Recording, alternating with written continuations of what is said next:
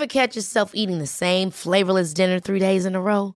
Dreaming of something better? Well, HelloFresh is your guilt-free dream come true, baby. It's me, Keke Palmer. Let's wake up those taste buds with hot, juicy pecan-crusted chicken or garlic butter shrimp scampi. Hello Fresh.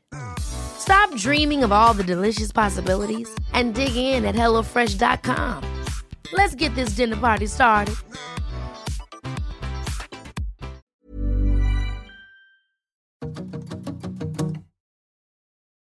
Hello, I'm Gemma and welcome to Good Influence. This is the podcast where each week you and I meet a guest who will help us pay attention to something we should know about, as well as answer some of your questions. This week we're talking about therapy, people's attitudes towards seeking help, education on how our minds work, and how to start talking about mental health. Joining me this week is Dr. Julie Smith. Julie is a clinical psychologist who shares bite-sized mental health and motivational videos online at Dr. Julie Smith on TikTok, Instagram and YouTube. Her online audience has grown astronomically through 2020 as particularly young people have related to her videos and put her advice into practice. You might have come across her online sharing advice such as this. Imagine you're at a train station and there are 2 trains you can choose from. One looks really old and uncomfortable, it looks unsafe and you're not even sure it can get you there. But the other one looks flash, it looks a luxury, it seems safe and comfortable, and they'll even serve you drinks. So of course, you sit down in that one and wait to leave. As you sit there waiting, you notice the old train coming and going several times and all these other people seem to be just getting on with their journey. But your train is stuck in place, going nowhere. You begin to realise that to get to where you want to go, you're going to have to step off this comfortable train and take a risk with the old looking one. But now you're comfortable, so it's so much harder. So if you're struggling to make that move in life, try shifting your focus from how you want to feel now to where you want to be in the future. And keep reminding yourself of 2 things. 1, why you want to get there so badly in the first place, and 2, that the discomfort along the way will be temporary.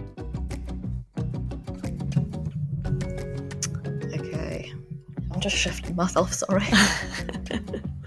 I'm a fidgeter and it's Me too. Not ideal. The Fidget Podcast. Yeah. So before we dive in and I start asking you too many further questions, could you tell us a little bit about what your background is? Yes, so I'm a clinical psychologist and historically worked in the NHS and then ran a little private practice. But now I am offering sort of educational content really on social media around, Instagram, TikTok and YouTube and that sort of thing. And am I right in thinking that's something that's changed for you quite recently, maybe over the course of this year, really, that you've made that shift online? Yeah, so I really started this time last year, actually. I'd been running a sort of small private practice and a lot of the people who were coming along, I noticed didn't really need that sort of long-term therapy. A lot of people would, a significant part of therapy is education, in which we teach people about their emotions and how their mind works and how they can influence their mood and that sort of thing. And I found that a lot of people, once they had that education, they were ready to go and they would do great. And a lot of them were saying, I wish I'd been taught this in school, and it was really kind of changing their lives. So I became quite passionate about making that information more available. And I think I was probably ranting on to my husband about it a bit too much. And he suggested I, fix it and put something out there on YouTube or something. So we started to make a couple of posts and videos, and in the meantime discovered TikTok. So started to do some really kind of small bite-sized videos because you're obviously restricted to 60 seconds. So really kind of, condensing everything down into really small, simple messages. And that was this time last year. So we're now on, I think it's, just over 2 million followers on TikTok. So there's been a real, in 2020, there's been a real shift towards, people looking for that sort of information. Yeah, I was going to say that is kind of quite fortuitous timing of you moving all of this kind of stuff online, what with the way this year is going, a combination of, not being able to go and see people, and people have struggled this year a lot. Yeah, absolutely. I think there's something about, during lockdown, obviously lots of people were switching on social media to connect with other people, but it's quite another step to then hit follow on an account that is exclusively about mental health and psychology. So I think there's a real sort of hunger for that information out there, and people were genuinely, feeling uncertain and dealing with lots of stress. There's huge things that people have been having to deal with the last year. So I think it's the real sign that people are looking out for that sort of information at the moment. Yeah, for sure. I feel like it is something that in the past few years, I mean, the conversation around mental health is partly shifting, I want to say, but also just happening more often. I feel like people's attitudes to therapy and psychology are a bit more positive than maybe they would have been a couple of years ago. Have you found that even before the pandemic, that did you sort of find an uptick in people looking for therapy beforehand? Yeah, I think it probably surprised me when I left the NHS and started working in a private practice. I thought it would be, really, really difficult to find people who needed or wanted that sort of approach. But actually, it really wasn't, and lots of people were seeking that help. I think there's lots of shortfall in the NHS in terms of, people falling through the cracks or not having enough of a service. So maybe in primary care where they're allowed to have maybe 6 sessions, it's not quite enough for someone, but they don't meet the criteria to go into the next mental health team. And so those people tend to then come to private practice and say, it wasn't enough, I need some more therapy. So absolutely, I think there has been a shift over the last several years, probably, of people just talking about this stuff more. I think that's something I've discovered as well, being on social media, is how many people are out there really bravely sharing their recovery stories, saying, yes, my life looks a success, but I've also been through this really difficult time, and this is how I came through it. And that's really inspiring other people to then share their own stories about, I'm struggling, or I did struggle, and this is how I got through it. I think this is one of the things I kind of notice at the moment. There are so many more people talking about mental health online, myself included, to be honest. And I think it's a funny narrative sometimes of how people take that. So you have found, I would say on TikTok, it's majority a younger leaning audience, I would say, if you think that's right. I feel like people like to say a lot these days, all young people, they're all snowflakes and they all think there's something wrong with them and they all need therapy. Do you think actually mental health conditions are more common now, or is it that young people just have better emotional literacy and know how to talk about what they're feeling? I think it's a mix of both. I think life is changing. Life is very different to how it was, 50 years ago. And there are added stresses and strains to that. But at the same time, people are feeling more able to talk about it. And so, and there are more services there too who are picking up on things and diagnosing, and more sort of treatments available. So I think it's a combination of all of those things. And, the old sort of snowflake comments is actually, I would see it as the opposite. When someone is brave enough to say, look, I'm a human being and I have struggled in the way that human beings do, and this is how I've got through it, in order to help somebody else. I think that's the opposite of snowflake. I think that's really brave and courageous, to sort of make yourself vulnerable in order to, potentially help other people. I think that's a brilliant thing to do. I couldn't agree more. I think it's so important that people do talk about it. And I mean, even among my friends, kind of, I didn't know whether it was just because I'm getting a bit older and we're all kind of realizing that there's things that we need to work on. But there's more of my friends than ever, I would say, will kind of like just drop into a conversation. They're like, oh, so my therapist. And you don't realize how many people are actually using these services, or actually in need or getting a benefit from it. So I still think that, the conversations need to be had, so people realize it is quite an acceptable thing to do.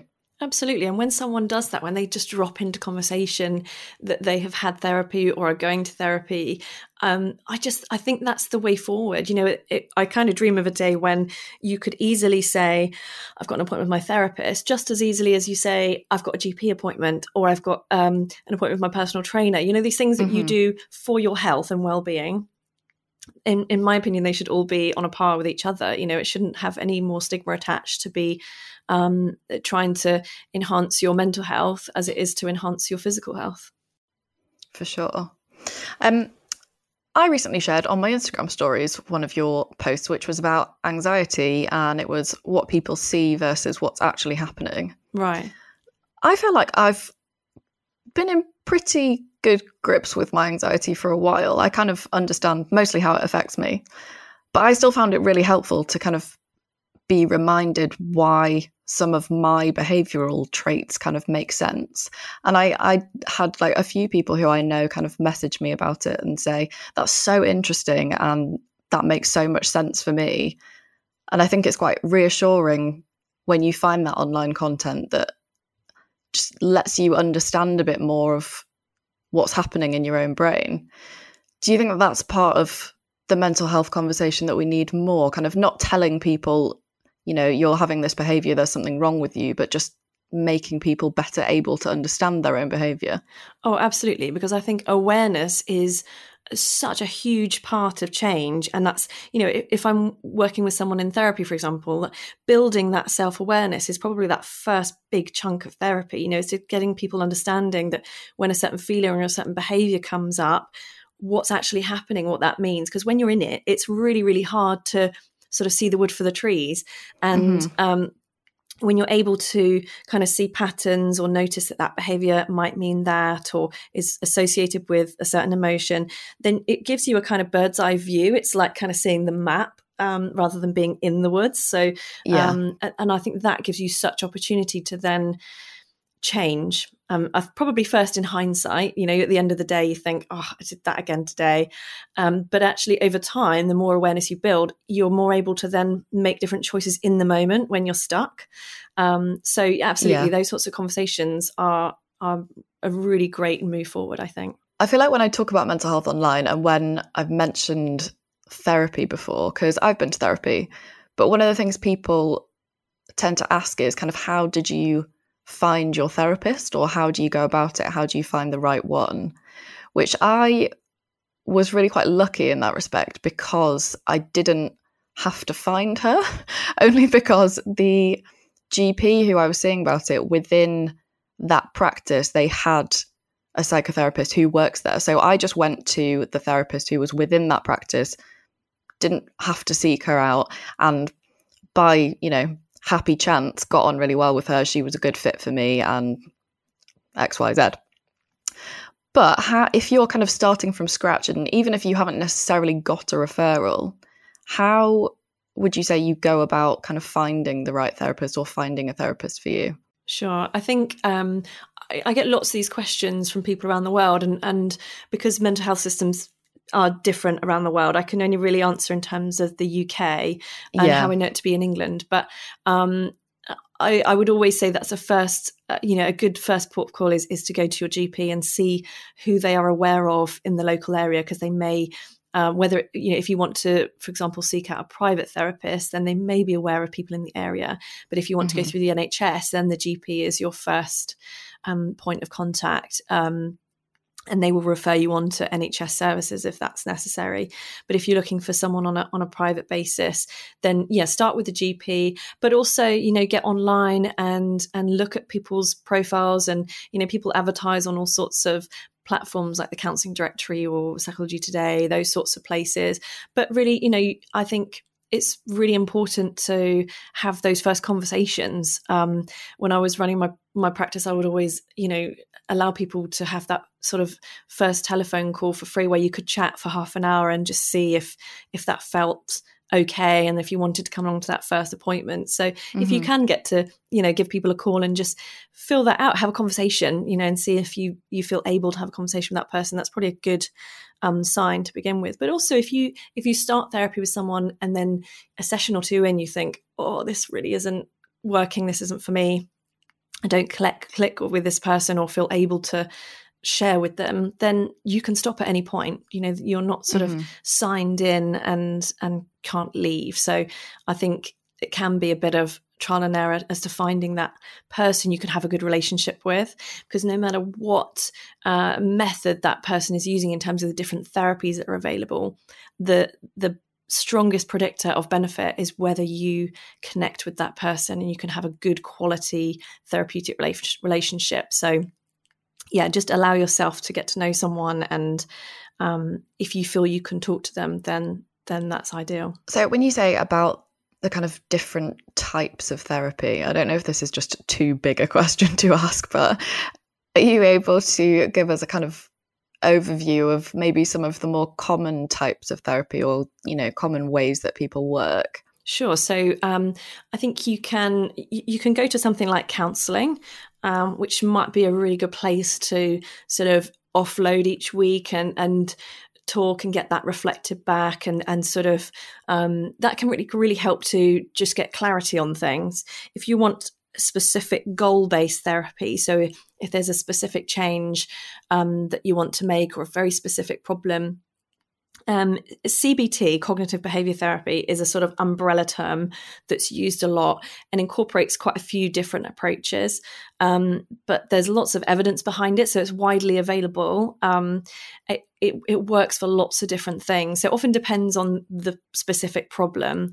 But I think often when you go to a therapist, for example, a psychologist is trained in lots of different therapies. So I'm biased because I'm a psychologist, but I think if you go to a psychologist, then they're able to make that judgment about which approach would be most helpful for you. And they can sort of tailor that and take bits from different therapies to piece together for the individual, which is really helpful. But yeah, there are lots of different approaches that I really love. A cognitive analytic therapy, which is sort of CAT therapy for short. No cats involved, but it's really about kind of relationships. And I've seen lots of people experience real positive change with that particular therapy, about how those early relationships can influence your adult relationships and how you behave in those relationships, the sorts of roles you take on. So that's a really nice therapy too. But in general, different aspects of CBT are really evidence-based. So for people struggling with things like anxiety or low mood, it's a good first therapy to try. Yeah, I think it's definitely something that I've come across. So I think the first time someone sent me for CBT was, I think, when I was at uni and I'd gone to my GP, and they sent me to like a group CBT sort of session, which I think was mostly about anxiety, if I'm remembering rightly, but I really didn't like it at all. And I don't know if that was, if it was the specific session or if it was the fact that it was in a group maybe didn't suit me very well. But I just remember thinking, like, for years, even before, because that was when I was at uni, so when I was maybe 19, and then I didn't go and have therapy then until I was, how long ago was that? Maybe 26, 27. But I remember thinking for years after I had that kind of group session that I was like, no, I don't like CBT. CBT is not for me. It just doesn't work for me. And then I don't think that's necessarily the case, because I think there were definitely some CBT elements of then the therapy that I had. So do you think it is more, I mean, you were saying it was more about the person than about the particular style, right? Yeah, and also I guess I think this is the trouble, isn't it? With groups, some people really benefit from groups because they get that sense of, oh, I thought I was alone in this, and actually all these other people seem to be struggling with something similar. So some people get that sense of, oh, we're all in this together, and they make connections, and then they feel that benefit of the group specifically. And other people don't. Other people are in that place where they need an individualized, less, groups are often more educational, aren't they? And you're just taking on board information rather than exploring your individual story. So sometimes what you need is that individual one-to-one look at your personal stuff. And sometimes you need to take on board some skills. And so groups are often better for those sorts of skill stuff, I think. And individuals better for the more individualized stuff. So sometimes it's about the group, but also I think you can have, I've had people who have had a sort of bad experience with maybe a CBT group or a manualized CBT where they're on the phone to someone and that person's working through a worksheet with them or something. And it's just so far away from a sort of good quality sitting in a room and really talking out about your stuff. So yes, I think sometimes people can get a sense of this approach isn't for me, and maybe they've had a kind of bad experience with that approach in a less than ideal situation maybe. So it can be a whole combination of things. There's a lot to get right, but when it's right and people get exactly what they need at the right time, it can be, life-changing. Yeah, for sure. When we're talking about these different kind of approaches, what would you say is the kind of technique that you're using or the way that you teach in the content that you deliver online? So I think it's probably really important to put out there that the stuff I put online is not therapy. So I don't think you can substitute for that, one-to-one talking with an individual about your own personal life and formulating that and understanding that. But the parts of therapy that are more educational, so that sort of more generalized stuff about, okay, here's a technique you can use to calm anxiety. Here's a breathing technique. This is what meditation's about. This is how your thoughts influence your emotions. Those sorts of things that are general sort of psychoeducation. That's the stuff that I put online, really, the stuff that can be applied to all of us to help us understand ourselves better. And so they come from a sort of variety of approaches, really. Lots of it is CBT or ACT therapy, which is acceptance and commitment therapy, which is another sort of branch of CBT. And obviously, the CAT therapy is more about relationships, which is difficult to teach on a more general level because it's so individual. Yeah. But yeah, so it's really this sort of educational portion of something that may or may not be included in someone's therapy, rather than it being sort of a therapy as such. Yeah. Would you say it is a good thing to do? So if you're somebody who is thinking, I think I would benefit from therapy, but you're struggling to access it either because you can't afford it or the waiting list are long, or at the moment, you want to go and sit in a room with somebody, but you're in a lockdown area and you're not allowed to. Do you think seeking out these kind of resources on the education side and is going to be beneficial?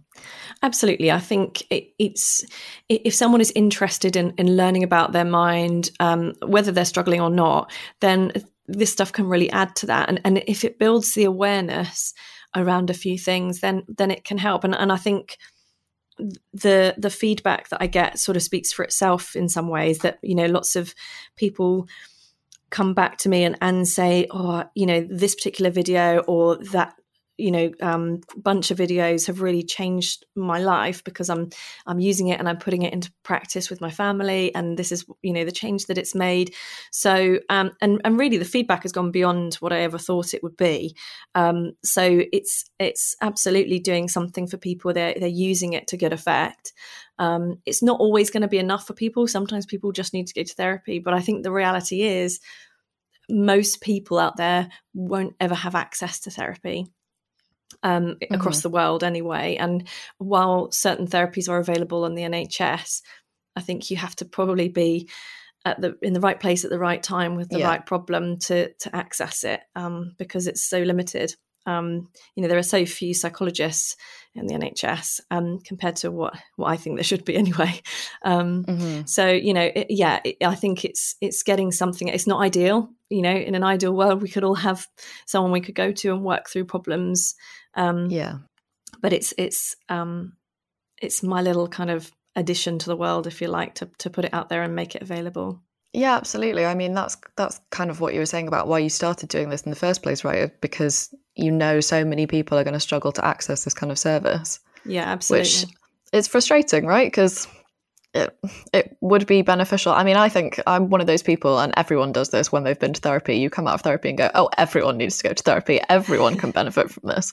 But again, if it's not something you're able to access, then I think resources like yours are incredibly, incredibly useful. Yeah, and I think it's sort of if it can help in a small way, I think I get a lot of feedback from people saying, thank you, it's your, particular video has encouraged me to seek help, and now I'm in therapy and finding it useful. So thank you. And if that's all it's done, then fantastic, job done. If it steers people in the right direction to start sort of managing their mental health in whatever way is most appropriate for them, then I'm happy with that.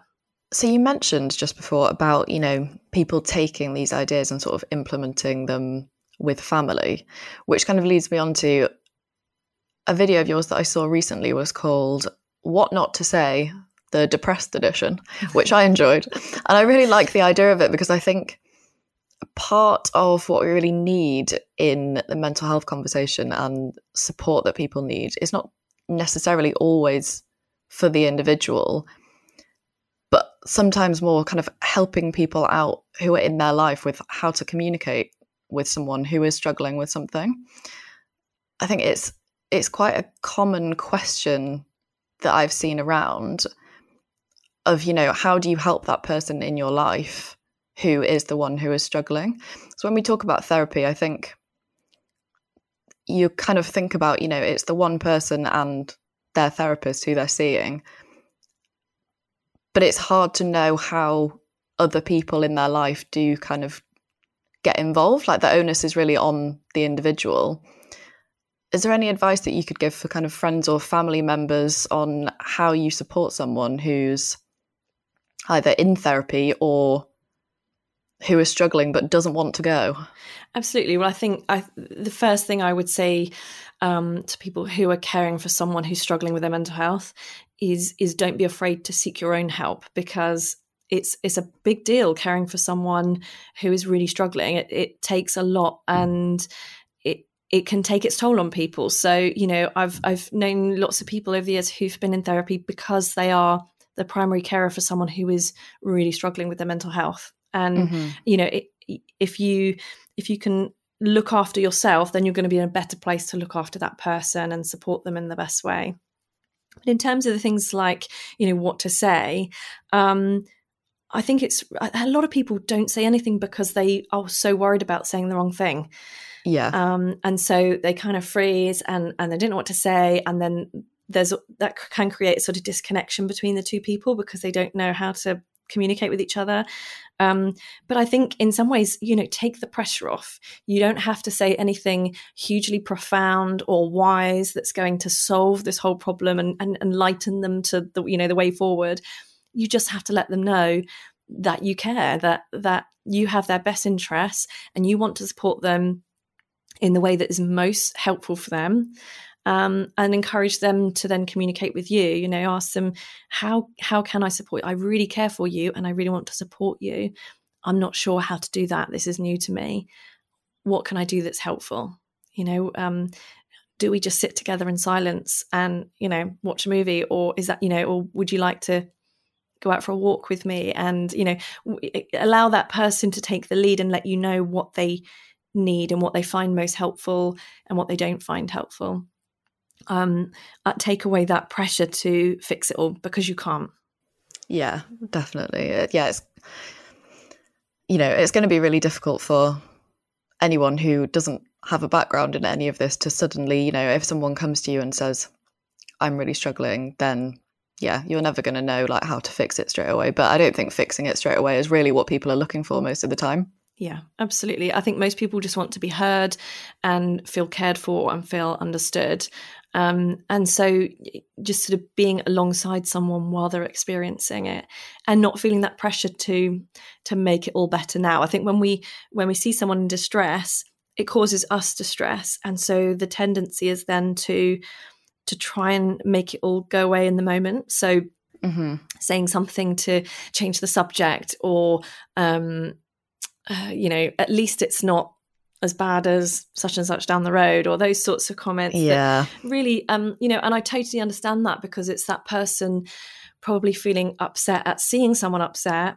And so just trying to kind of, pat on the back and make it all better in the moment. And actually sometimes you just need to sit with someone in that feeling, and it will pass. It will come back down again. Just the process of showing someone kindness will help that emotion to come back down. Yeah.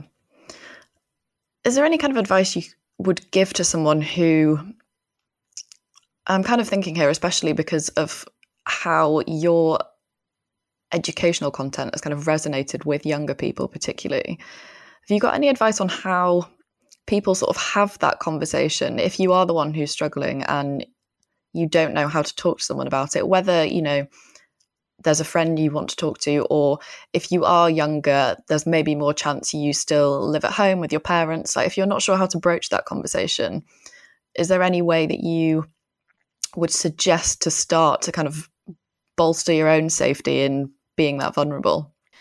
In terms of sort of looking after yourself if you're about to have a conversation with someone? Yeah, I think looking after yourself, but also just how to start that conversation, because I think that's something I didn't know how to say to my mum. Mum, I'm really, really sad for a long time. Like, I just didn't know how to start that, because you almost feel bad. Well, I almost felt bad telling my mum how awful I felt.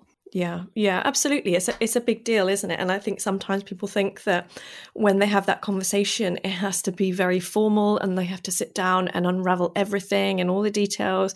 Yeah. And I don't think it really has to be that way. I think you can do it in any way that feels doable for you. You know, if you need to reach out, but you just cannot face anyone and say it out loud, then send a letter, send a text, send an email and say as little or as much as you feel able to, and just let them know that you're struggling and how they might be able to support, or whether you can then have a conversation after that. And, you know, reaching out is the most important thing. How you do it is down to the individual, is whatever you feel capable of doing. Yeah. In terms of starting those conversations, I think sometimes conversations can be easier for people when they're not sort of sat face to face as well, sort of over a table or something. You know, if you go out for a walk with someone, sometimes that can just feel so much easier to start talking about something because you haven't got someone sort of eyeballing you. And and then just to start with something very, a simple summary that, you know, I've been struggling recently, and then that person can then sort of begin to ask you questions, for example. Yeah, I think kind of starting those conversations quite gently could kind of be a good idea as well, in terms of, you know, if you start a conversation saying, I'm really struggling at the moment, and kind of don't offer too much more, I think being able to judge what you get back from that person is probably going to be quite helpful as well, in terms of, you know, if they're instantly like, oh, are you okay? Like, what's going on? What can I do to help you? Then that's probably a good person who's going to be able to, you know, maybe take on board this conversation and sort of help you figure it out a little bit. Whereas if somebody is just not really open to the conversation, maybe you know to choose somebody else. Absolutely. It's all the sort of process of testing the water, isn't it? They're sort of seeing whether you can trust someone with, because you don't have to share your story with everyone. And I think people have to earn it almost with that trusting relationship. So you can test it out a little bit and tell them a little bit about something and see what their reaction is. And if it's something that you would then feel supported by, then you can tell them some more. And absolutely, I think, you know, do it bit by bit and judge as you go about whether you want to continue and tell them more. But, you know, finding someone, if there's no one in your life then that you feel you can trust, it's really important to reach out to a professional and you know, go to your GP or find a counsellor or someone privately if that's a situation that you can access, so that you just have someone to go to. You know, with the professionals, their job is not to judge, is not to shut you down. So if there's no one in your life that you trust, I think, you know, definitely go and seek out a professional. Yeah, I think it's probably a good moment to mention as well, where we say there, you know, if there isn't somebody in your life and you don't feel like you can get to, you know, your doctor for whatever reason, there's more and more services now where you can call someone or text someone, like the text service that we have here in the UK now called Shout, the crisis text line, where, you know, if you're in a bad spot, I think it's 85258, the number. And I think I just like to mention it, to be honest, because I really hate to think of people who are, you know, in that situation and they think, I feel really terrible, but I don't have anyone to talk to, and I actually can't get to a doctor right now. There are still options. Yeah, absolutely. And, people like Shout and the Samaritans, they are well trained and they're there to listen. And the process of talking is helpful in itself. It helps you to begin to unravel some of the things that, when it's all stuck in your head, feels really confusing and it's hard to, see through it all. But when you start to talk, it is a process of beginning to understand what's going on. Not instant, but just talking is helpful in itself, even without a structured therapy. So talking, and if talking feels too much at the moment, then also writing things down can be really helpful. That sort of expressive writing where you just get it out onto a page, and then it can really help to sort of process whatever emotion is there and begin to sort of make sense of things. Yeah, I think that's completely right. I think even in my experience, trying to remember now where I'd first started trying to talk to anyone about anything, about how I was feeling, as soon as I'd start talking, I was just in floods of tears and couldn't talk at all. And I kind of thought at the time, like, well, how am I ever going to sort this out if I just can't even talk about it? But once you start talking about it, it does get easier to carry on talking about it. I think that's the main thing. So even if it feels really hard at the beginning, it's worth doing. Did you do it in sort of small chunks, like you were saying, where you just sort of put something out there, short summary, and then come with details later? Yeah, I think so. I feel like when it was kind of, private conversations, I'm trying to think, I feel like at the beginning it would be somebody would kind of ask me what was wrong and I would just cry and not really be able to tell them anything, and then have to go back later and kind of say, actually, this is how I've been feeling a little bit. I think it was a bit of a sort of floodgate of emotions, and then you have to revisit it at a time when you feel a bit calmer. Yeah. And I think that's it, isn't it? If something's been sort of held in for a long time, then there's going to be an initial sort of rush of emotion, isn't there? And once that's allowed out, then it becomes so much easier to sort of breathe through it and start talking. And often people experience that actually when they first go to therapy. It's not unusual for people to spend that first hour or two in floods of tears, just because it feels like a safe space. And so it all rushes out, and then and people are sort of apologizing their way through it. But it's normal, that if you've been holding something in for a long time, it needs to come out, and then you can begin to process everything else. So also, if people feel like, gosh, if I start talking, it's all just going to unravel and I'm not going to be able to stop crying, then that's okay. That's really normal. And any therapist who is in any way experienced will just be absolutely used to that. And it's part of the job. Hey, I'm Ryan Reynolds. At Mint Mobile, we like to do the opposite of what Big Wireless does. They charge you a lot. We charge you a little. So naturally, when they announced they'd be raising their prices due to inflation, we decided to deflate our prices due to not hating you. That's right. We're cutting the price of Mint Unlimited from $30 a month to just $15 a month. Give it a try at mintmobile.com/switch. $45 up front for 3 months plus taxes and fees. Promo rate for new customers for limited time. Unlimited more than 40 gigabytes per month. Slows full terms at mintmobile.com. Even on a budget, quality is non-negotiable. That's why Quince is the place to score high-end essentials at 50 to 80% less than similar brands. Get your hands on buttery soft cashmere sweaters from just $60, Italian leather jackets, and so much more. And the best part about Quince, they exclusively partner with factories committed to safe, ethical, and responsible manufacturing. Elevate your style without the elevated price tag with Quince. Go to quince.com/upgrade for free shipping and 365-day returns. Every week, I'll be asking my guests some of your questions, and the first one comes in from Tiff. She says, I'll fixate on something, for example, that a certain person doesn't like me, and it snowballs to the point that then I fear seeing that person, and there must be something wrong with me if they don't like me. How can you stop repetitive thoughts like that? Well, with thoughts that you don't want to have, the idea of trying not to have them can sometimes become the problem. So the more you try not to think about something, so if we said now, it's that sort of classic experiment of just try not to think about a pink elephant right now, just think of anything except a pink elephant, and you're thinking about it. So we don't do negative. So the minute you try, that's why most diets don't work, because people say, I'm not going to go in the fridge and eat that chocolate, I'm not going to do it, I'm not going to do it, and so you're thinking about it all day. And so trying not to have a thought is almost impossible, but it's really about allowing those thoughts to come and then listening to them and doing something with it, so responding to it differently. And that's where therapy can really help with that sort of thing, is allowing you to understand why you might be worried about something like that, what's going on for you that causes you to worry so much about that, and then addressing the problems in different ways. So because the thought will perhaps be just one symptom or sign that something's not quite,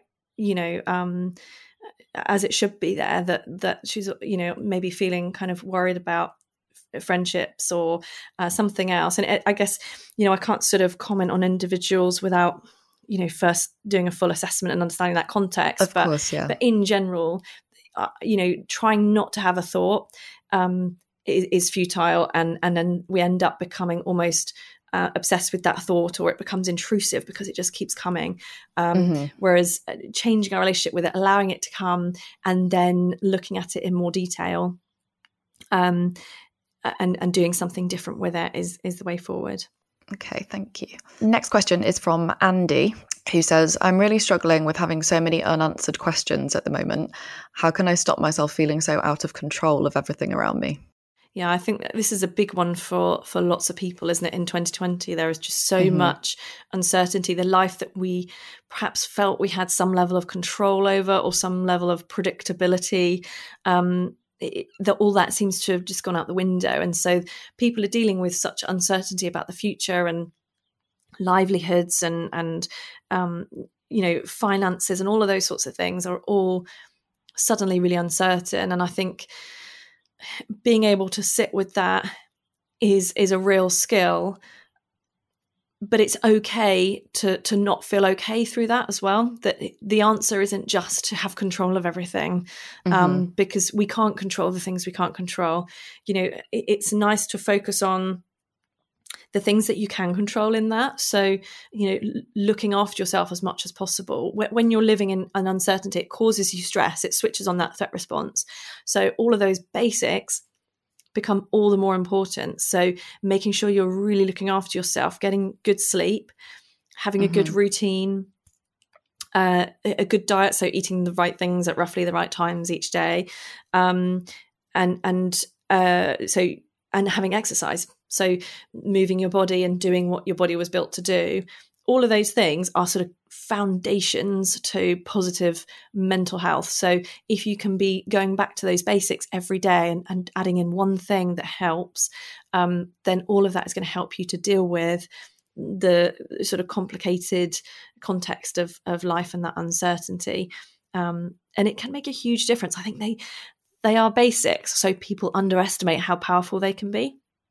But those four things will often be one of the first things that I will talk to people about in therapy is where are you at with those? Are you sleeping, or when do you exercise? And, what is that diet like? Are you kind of on caffeine all day and then can't sleep at night, or those sorts of things can really have a huge difference. So, take it back to basics when life is really difficult, as it is at the moment for lots of people.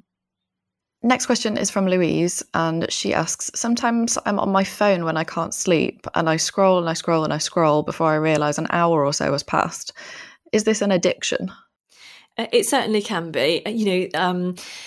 Social media platforms they're not built for your well-being. They're built to hold your attention for as long as possible, and they have refined that process down to a T. So it certainly can be, and you almost get into a sort of zone, don't you, where you're scrolling and you're not really aware that you're scrolling, you're just doing it, and time can pass. And so having your phone as far away from your bed as possible is a good thing for sleep, and sleep is just cannot stress enough how important it is for good mental health. You've only got to have one bad night and it affects the next day.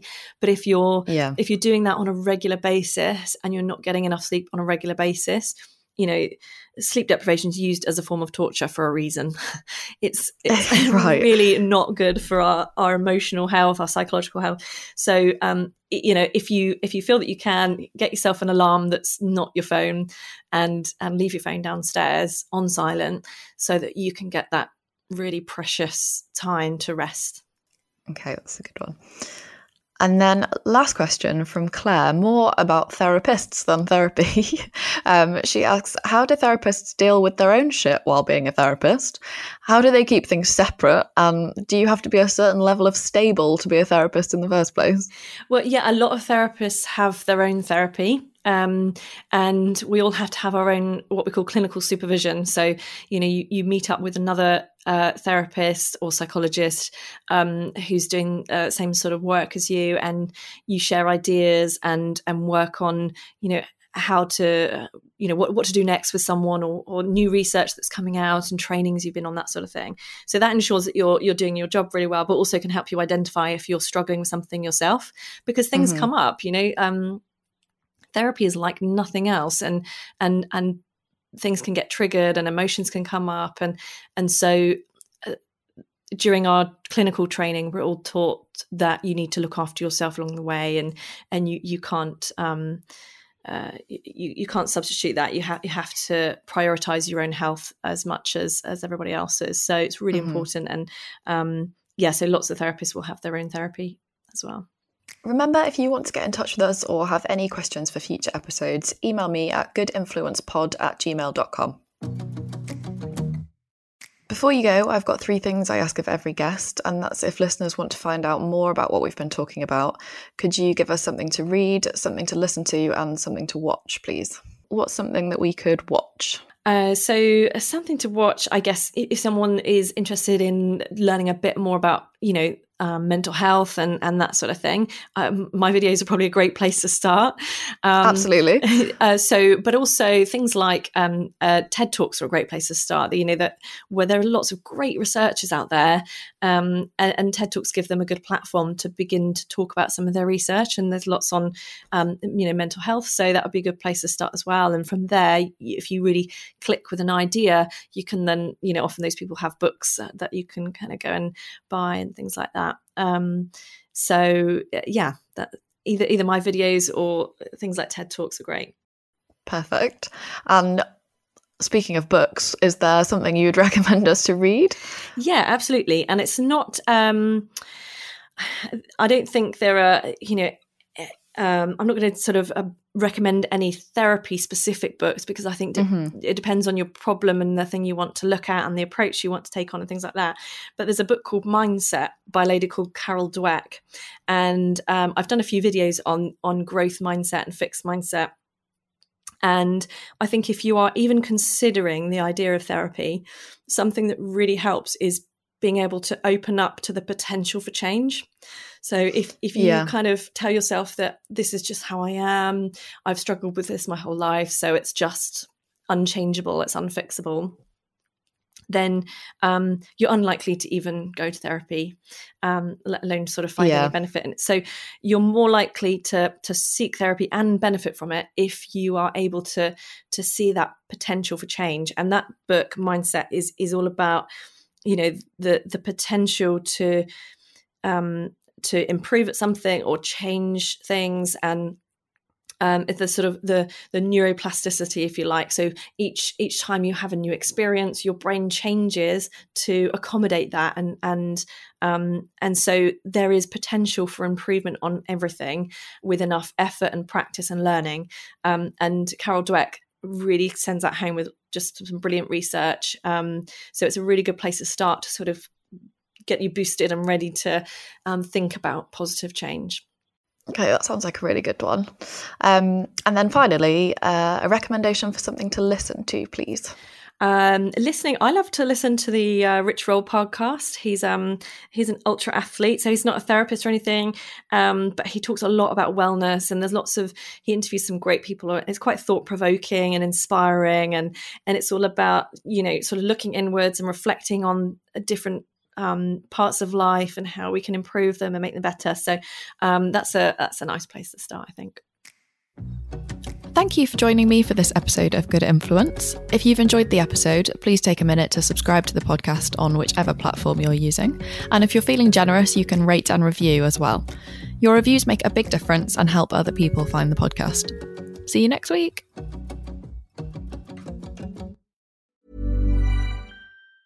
Ever catch yourself eating the same flavorless dinner 3 days in a row? Dreaming of something better? Well, HelloFresh is your guilt-free dream come true, baby. It's me, Keke Palmer. Let's wake up those taste buds with hot, juicy pecan-crusted chicken or garlic butter shrimp scampi. Hello Fresh. Stop dreaming of all the delicious possibilities and dig in at HelloFresh.com. Let's get this dinner party started.